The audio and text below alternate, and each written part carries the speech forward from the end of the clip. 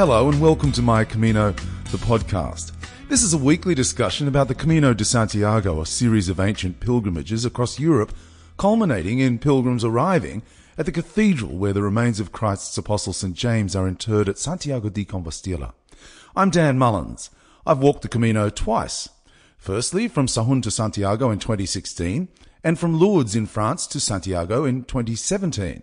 And I can't wait to go back again. Because I often use quotes to illustrate the intention of the pilgrim, listeners have started sending me quotes. Mark emailed me during the week. He'd found this one. Fill your life with experiences, not things. Have stories to tell, not stuff to show. I love it. Well, my guest this week is Jose Pina. I touched base with Jose via my friendship with Mick McQueen. Mick himself has an amazing story to tell, and you can hear Mick in weeks 11 and 24, his podcasts before and after Camino experiences. But Jose Pina is on the line to talk about his Camino or Caminos. Welcome, Pilgrim. Thank you, Dan. Thanks for having me on your show. So how many times have you walked the Camino? I've walked 3 Caminos, and I'm ready to do another one in April, which is going to be a long one. Yeah, well, we'll get to that in a minute because I heard about that. So tell us a little bit about yourself. As I understand it, you originally, you are Spanish, but you live in Australia. Yes, that's correct. My parents migrated to Australia back in 1962. I was 13 years old. I've just turned 69, so I consider myself an Australian. So do we. Yeah, I got married at 22 to my high school sweetheart, Maria. And, I have traveled and worked all over the place in the Sahara Desert, based in Singapore for 14 years, doing all kinds of work throughout Southeast Asia, worked in Europe and traveled through France, Portugal, Spain, and US, Canada, South America. So I've been around a little bit, but nothing has impacted me more than walking the Camino de Santiago. So let's take a step back. Where are you from in Spain? Where did you grow up? Okay, I was born in a little town called La Línea de la Concepción, which is right next to Gibraltar, right down the south of Spain. So what did a 13-year-old boy make of Australia? It was pretty hard when we first got here, and the reason we moved is because Franco was in power at the time and they closed the frontier with Gibraltar, and my dad used to work there, so he had no work. And the Australian immigration came through, and he applied for it, and here we are, the best move my dad has ever made. And what did he do once he arrived in Australia? What did my dad do? Yeah. Yeah, he came to Australia. We got put in a holding camp in Western Australia, and my dad worked as a plumber. Oh, wonderful. What a wonderful story. Yeah, that's beautiful. Yeah. So let's get back to the Camino then. Do you remember what was your motivation for walking your first Camino? I don't know. It was just little signs that kept appearing as I was travelling around Europe and Australia. I remember my first one. I did hear when I was at school in Spain. I did hear something about the Camino de Santiago, but through the religious lectures and things like that. But when I was travelling through Europe, I remember this little town in Germany somewhere, and I saw this pedestal that said Camino de Santiago with a little arrow on it, 2,700 kilometres. And I went, wow, that's pretty good.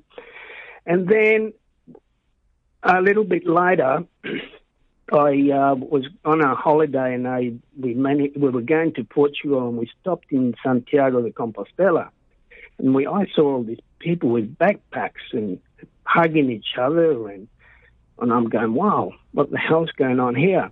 Anyway, after I returned to Australia, my wife said one day, she says, "Oh, there is a doctor that's going to do a presentation about the Camino at her work, which is at the King Edward Memorial Hospital in Perth. You want to go?" And I said, "Oh, yeah, let's have a look at it." And we went to it, and then I thought, "Oh, why not? Let's go and do it." And that's how my first Camino started. So did you walk with Maria, your wife? Yeah, my first Camino, I walked with my wife Maria from St. John Pierre de Port to Santiago in May-June 2014. Then I came back to Australia, and I was kept looking at photos and joined a couple of forums, and I kept reading about it. And then I thought, the thing that went through my mind, if I was going to do another Camino, what would I do different now that I know what the first one is like? So then on 2016, I decided to go and do the Camino Frances again. But this time I went with my son, Jay. And that was an experience in itself. The Camino was the same, but was completely different in the way that I knew it was coming up. But we hooked up with another 5 people in St. John Pierre de Port, a Californian, David, 2 Brazilian girls, 1 Irish girl, Juliana Dinella, and Emma from Ireland, my son and myself. And we stayed in St. John Pierre de Port together from the same albergue, and we walked together all the way to Santiago, and we made such a great friendship. That was my Camino family. How lovely. And you walked all the way together? All the way together. They used to call us the Camino 6. Wow, that's fantastic. And what about the relationship with you and your son? How was it nurtured, if you like, by the Camino? It was very good because my son was just finishing his exams, and he's been studying pretty hard, and he needed a little bit of a break. So, we had our good days and our bad days like everybody else, and like what life is all about. But he is really, really happy that we went together and we did it, and it worked quite well. I always ask my guests if they're spiritual people. Would you consider yourself a spiritual person, Jose? Yeah, I am a spiritual person. I had a little bit of religious upbringing when I was in Spain. I went to the Mares brothers, and then I went to the Salesian priest, and they're not very good memories. So I sort of drifted away from religion. However, there is something still inside of me that, I still believe in God, and I like to go and visit churches and through the architecture, but I mainly do it for spiritual reasons, not religious reasons as such. And so let's go back to your first Camino, you and Maria, in 2014. Do you remember at what stage you realized, wow, I can feel the energy, something special is happening here? It actually happened after I finished the Camino. Right. Because the sense of accomplishment, the sense of being able to do it with Maria, we've been married 47 years, and we had a lovely, lovely Camino. And only when I got back that I realized, wow, I wish I would have known this Camino, or would have done a Camino like 10 years prior, because I want to get as many Caminos as I can while I can, basically. Yeah, and you're going back in April. We'll get to that. Yep. Your last pilgrimage, though, was 2017, and you walked the Camino Norte. How long did you take to walk it? Los Caminos del Norte took me 39 days. Right. Where did you start? I started in Irún, which is in the frontier of France and Spain. There's a bridge that separates Spain from France, and you start there. And then I just went through the coast, and I took all the alternative and variations that I could, so I could be close to the coast. And it was just a magnificent, I would say it was probably the most beautiful Camino that I've seen and probably will see, but it's hard work. You pay for it, for the views and everything else. You do pay for it. In what way? How do you pay for it? Physically. It's ups and downs and ups and downs and stairs and downstairs and through bush, but it's worth every minute of it. You just have to listen to your body and just walk on, and like life, you never know what's around the corner, and you just face it as it is and just carry on. Yeah, one of the things I love about the Camino Frances, which is the only one I've done twice, but is the surprise. So you walk around the corner and go, whoa, wow. It happens so often. I can imagine that would be like that on the Norte.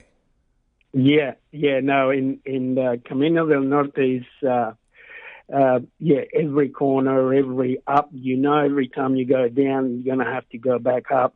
But the scenery and the flora and everything, and it's just beautiful. And I was very lucky because while I was about a week and a half, 2 weeks after I started Camino del Norte, I teamed up with a couple,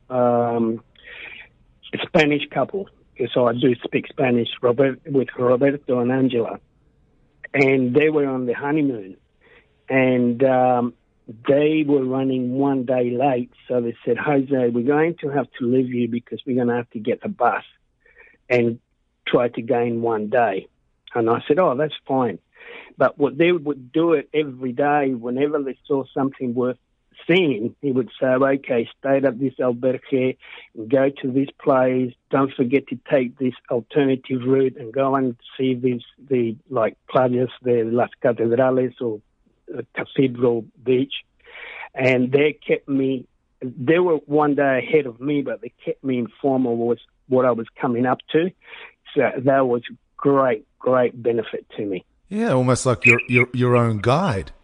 Yeah, it was brilliant. I went to places that most pilgrims miss out because there are things like 300 meters away from the Camino which are really beautiful, like the natural pool, and you walk like about 300 meters away from it, but if you don't know that's there, you miss out on it. Yeah. I can't imagine how beautiful it is, although some of the photographs I've seen are really quite spectacular. But one of the things I often notice, it doesn't look like there's anybody around. Was it very busy? Not as busy as Camino Frances, and that in itself is a little bit of a blessing because for accommodation and food and things like that, it's a lot easier to get. But there are a lot of pilgrims there. You get a lot of German pilgrims and a few American pilgrims, and even from different parts. But instead of having some days I walked on my own the whole day. Yeah. But then I would meet up with other pilgrims in the albergue. Yeah. And speaking, go on. Yeah. Because the accommodation, you have to do that particular stage, so you would meet up with them again. Yeah. And they're mates, very, very good friends. And I was just going to ask about the albergues, though. Did you always get a bed? Because as I understand it, there are not nearly as many as there are on the Frances.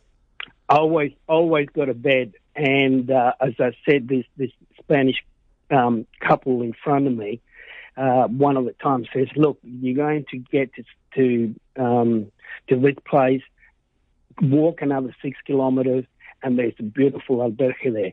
And I got there.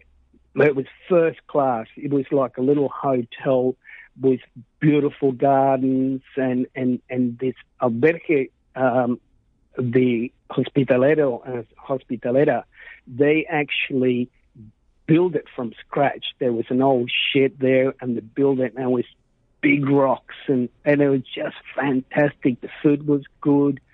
I mean, I would say I enjoy the Camino del Norte more than the Camino Francés for those reasons. You didn't have to rush. The scenery was magnificent. The accommodation, you have to walk a little bit further, but it was worth every minute of it. So what's the name of that albergue? What town was it in? I would have to look at my notes. I would have to look at my notes. I just can't remember the name of it. Well, we'll find out, and I'll put it in the notes, the written notes that accompany the podcast, because I know that people would want to know, so we won't worry about it now. One of my highlights is meeting lots of people from different countries along the way, and you've certainly said that was the case with you on the Norte. But one of the other things is that there are so many people on the Camino Frances that at times you sort of feel like it's a race. You know, I called it at one stage the pilgrim gift. But is it like that on the Norte, or because there are fewer people, are you able to sort of do it at a bit more of your own pace? Yes, because there are a few less people. You don't have to physically rush to get into the accommodation for the next place. There are someone would come alongside of me. We'll get a conversation, like you say, you meet people from all walks of life. You walk with them for 5 minutes, and then I would say to them, "You carry on. You walk. Your pace is too fast for me. I'll see you at the albergue." And they'll say to me, "Okay, I'll make a booking for you just in case." And I'll say, "Yeah, okay." And then they'll move off, and then I'll see them at the albergue, and my reservation was already made. Yeah, how lovely. Yeah, that's right. So do you train regularly, Jose? Do you keep in shape? Training to me is you got to train to break your shoes in and get used to your backpack and a few other things. But the real training happens in the Camino. I found out that it doesn't matter how much training I did. It took me about 10 days before I got my rhythm and before my body said, "Yep, okay, let's go." And then I could just go. I had this, everybody's got their own mentor. I had a mentor before I did my first Camino. His name was Highlander.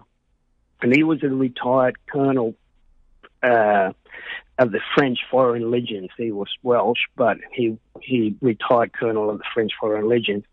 And he would say to me all the important things that you had to do. Like, one of the things that I always remember is start like an old man and finish like a young buck. That's fantastic. Yeah, and that is very, very true. I probably do now, I've been doing probably about 10 kilometres every second day.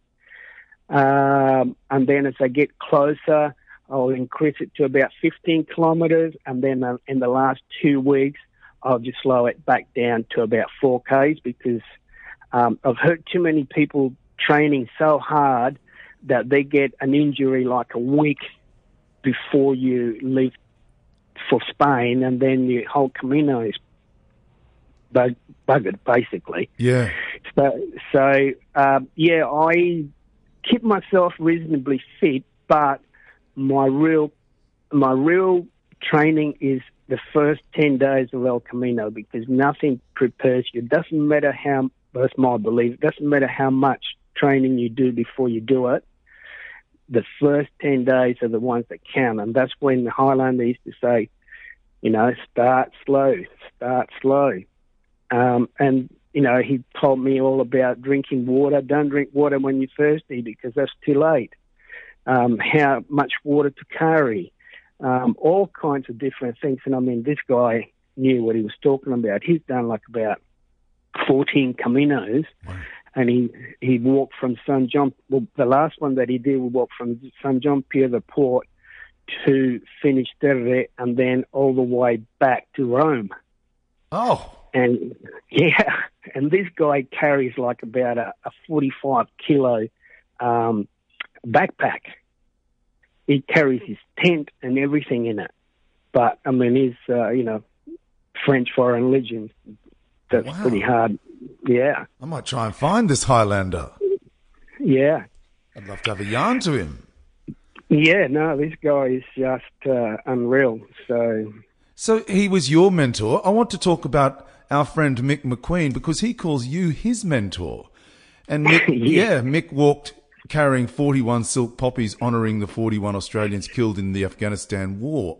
But you walked the Norte, he walked the Frances. Yeah, I walked the northern, the Los Caminos del Norte, and then I joined up with Mick in Santiago de Compostela, which although, I was there like a day before he was. And then I arranged the blessing of the Roll of Honour of the cathedral with the Archbishop there of the cathedral. And then on to Finisterre and to lay the poppies in Finisterre. Very, very emotional time for me. Yeah. It really, really touched me. And, I'm talking to you now just about it, and the hairs are standing up on my arms. So, it's very, very interesting. And I'm glad that Mick included me in the group to do so. Yeah. So tell us about going to the cathedral in Santiago de Compostela, because as I understand it, it was a very special event, a very special happening. Yeah, because I speak Spanish, obviously, I spoke to one of the nuns of the cathedral the day before, and she said to me, "No, you're going to have to come back tomorrow just before the church and before the mass, and then you'll have to talk to one of the priests." And I was a bit apprehensive about the whole thing because I didn't want to let Mick down, because you can arrange and you can plan things, and then the last minute can go down the tube. Anyway, we walked into the little private office that they have there, and we spoke to the Archbishop, and they said, "Yeah, okay." And then next minute, they escort us right to the front of the altar, and they had chairs there for us. And I'm going, wow. And then the whole thing just really, really emotional for me. I was so glad that I was part of the 41 poppies of the soldiers in Afghanistan. I started crying, basically. I've got something really, really hit home in that situation. And when I saw that big Bordaferro go up and down, I just lost it a little bit. But it was very, very emotional, very interesting. I just cannot explain my feelings about it. Yeah, well, I can hear it in your voice how moved you were and still are. And I am. And so just to explain to my listeners, if you haven't listened to Mick McQueen's podcast, Mick carried the 41 silk poppies honouring the 41 Australians killed in the Afghanistan war, and it's called the Roll of Honour. And various people have carried it. So I think somebody took it to the top of Everest, and it's been all around the world. And Mick decided he would take it across the Camino de Santiago, and arrived at the cathedral, and through Jose's intervention was able to have it blessed on the altar at the mass, at the pilgrim's mass. And I've spoken to about half a dozen different people who were there who say it was one of the most extraordinary things they've ever seen. So, you were indeed lucky to be there, and I'm very happy for you to have been there, Jose. It sounds just absolutely wonderful. Let's leave it there because it's a special moment for you. But I remember speaking to Mick when he came back, and he said he'd been disappointed when he arrived in Sarria because people weren't carrying their bags and they'd only walked a few days. Indeed, one of the waymarkers said Jesus didn't start in Sarria. But Mick told me you had some great advice for him. Yeah, I just kept telling him, if you got any questions or anything, just let me know. And he says, "Oh, I don't know. Why is this? I'm getting really confused about it." And I said, "Mick, don't worry about it. The Camino is calling you, my friend." and you're just going to have to go and do it. And after that, I just kept giving him advice, and which is what I do now. I spend a lot of time in forums and Facebook trying to help pilgrims that are doing it for the first time, trying to give them the best advice that I can. But yeah, with Mick, it was a pleasure just doing it, and then I knew the reason why he was doing it, which made me even more go towards him to help him as much as I could. So yeah, it was an interesting time, and I know that he appreciated it, and I hope all the other people that I'm trying to help they do the same. And I think it was when Mick was saying that he didn't like these ring-ins, I think he called them, after Sarria. You said to him, "Don't worry about it. Everybody walks their own Camino."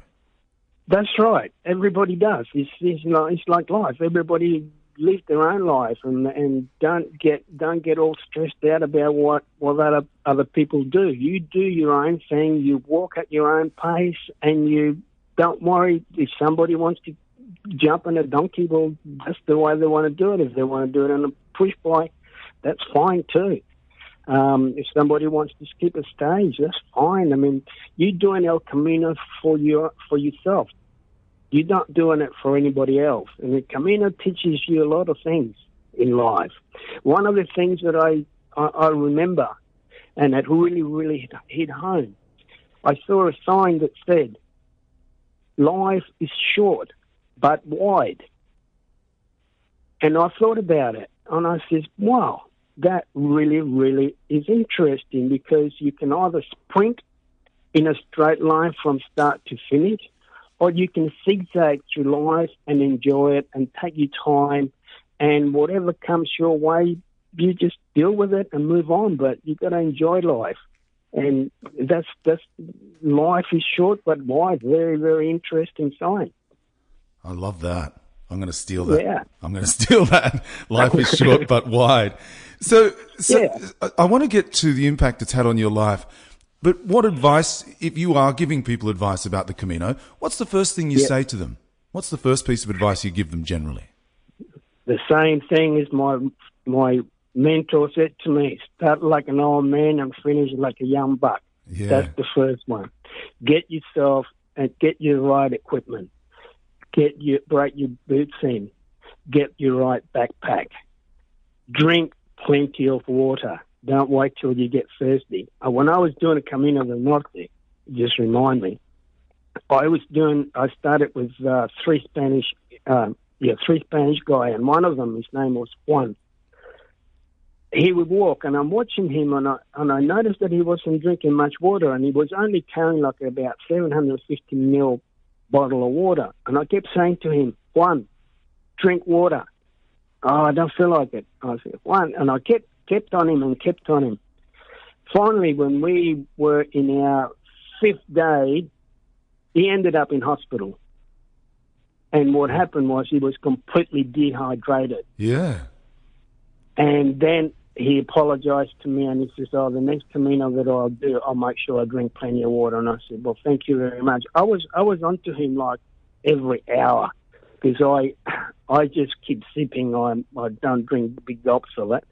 And I practice the army march, that 1 hour walk, 5 minutes rest. Right. Yeah, that's another thing that I tell the other pilgrims, just take it easy. Find your rhythm. Get yourself sorted. Look after yourself for the first 10 days. Then you'll know what's happening. No good sprinting to an albergue. You're going to get there, and then you're going to wait outside the door till they're open for an hour. So might as well you just take it easy. These are the most important things that I can give any new pilgrim. You've got to start slowly, drink plenty of water, and take your breaks. So the army march, yes, I hadn't heard that before. You walk for an hour and then you take 5 minutes off. Yeah. The army march, okay. So that's the advice. You're now walking the Camino in April. Is it a 1,300 Ks? Yeah. Where from? I'm starting from the house that I was born in my hometown. Oh, wonderful! Yeah, I'm going to start from the house where I was born, and I'm going to walk through a new Camino that opened up like about 2 or 3 years ago. And it goes through the southern part, the mountains in the southern part of Spain. Then it's called Camino Via Serrana. Then I join up with Camino Augusta, and then I get to Seville, and then I walk the Camino Via de la Plata, which is another 1,000 k's. So it's often said that the energy of the Camino and the spiritual and mystical nature of the Camino, in particular the Camino Frances, is because so many pilgrims have walked before. You're walking in the footsteps of millions of people. Yeah, well, go on. You were going to say something? And from Seville to Santiago de Compostela you do most of the walking by the Roman roads. Right. Yeah, and it was those roads were built like during the Roman and the Moorish time. So there'll be a lot of interesting places, and a lot of it'll make me think about, this track is being walked by millions of people in the old age. Yeah. Well, the question I was going to ask is, you've now walked the Norte, and you're going to walk these other pilgrimages later this year in April. Are you expecting, or did you find the same energy on the Norte as you did on the Frances? I found more energy on the Norte than what I did in the French one, definitely. Really? What I also found is that the more caminos you do, the more caminos you want to do, and longer distances. Because after I finished my second Camino, I got to Santiago de Compostela, and then we walked on to Finisterre. And when I got to Finisterre, I said to myself, "Oh, is this it?" What am I going to do now? I mean, I couldn't walk any further because I would have been in the water. But and that's why I did the Camino del Norte, because it was a little bit longer and a little bit more difficult. But again, once I got to Santiago, I said, I wish I could walk for another week or two, Just felt that sort of a bit disappointed in a way that I could not walk any further. So this time I said, well, let's do a big one. And Camino Via de la Plata, most of the pilgrims, from what I've read, are veteran Camino walkers. And most of them are between the age of 55 and 72. There's not that many young people walk the Camino de la Plata because the facilities not as many. There's long distances that you want to walk, 38, 40 kilometers, etc. So, yeah, that's what I want to do. And in the back of my mind, I haven't told my wife this, in the back of my mind, I'm thinking, I want to be great to walk like from London to Rome. That would be a nice walk. That would be fantastic. Yeah. I can hear it in your voice. I'm addicted to it. I'll tell you. This first the first Camino I'm going to do in April, the Camino Via Serrana, that just opened up a couple of years ago, and the accommodation is pretty much zero, or you have to stay in hotels. So this time I've decided I'm going to take a tent with me, which brings me into a problem with weight. Yeah. But then I decided I'm going to use one of those hiking trolleys. Mind you, what I've done is I bought a jogging child's trolley pram, and I've modified it, and I'm going to put my backpack and my tent in the trolley, and then I'm going to pull it up at least till I get to Seville, because, as I said, there is no much accommodation, and there is a section there which is only 12 kilometres long but it takes like about 8 hours to do. So Why? Why does it take? It's just right through the mountains. That area used to be called the Bandits, and the Bandits track, because that's where all the bandidos used to walk through to in Spain in the old days. So it's all up mountains and up and down and through some pretty hard yakka. So in doing your research for Camino Via Serrana, are you expecting it to be well signposted?